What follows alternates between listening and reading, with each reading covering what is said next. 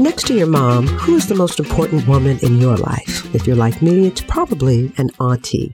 Now, the African-American auntie encourages, inspires, corrects, all with the soft hand of love. I'm Dr. Shawanda Riley, or Auntie Wanda, and I'm a writer, an educator, a public speaker, but most importantly, I am an African-American auntie. I will share the aunt-tastic wisdom that I've earned in the 3 decades that I've been an auntie in my podcast, The Chocolate Auntie Experience.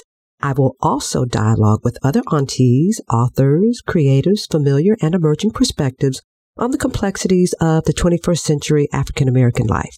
The multi-episode podcast series will have a focus on engaging conversation as we explore pop culture, literature, film, and current events all through the lens of the African-American aunt. For example, some women embrace being an aunt and others consider it an insult.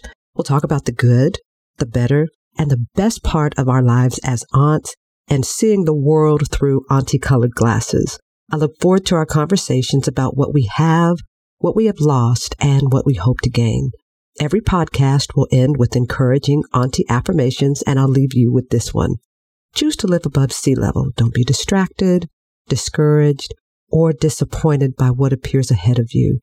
Where you can't see God's hand, trust God's heart.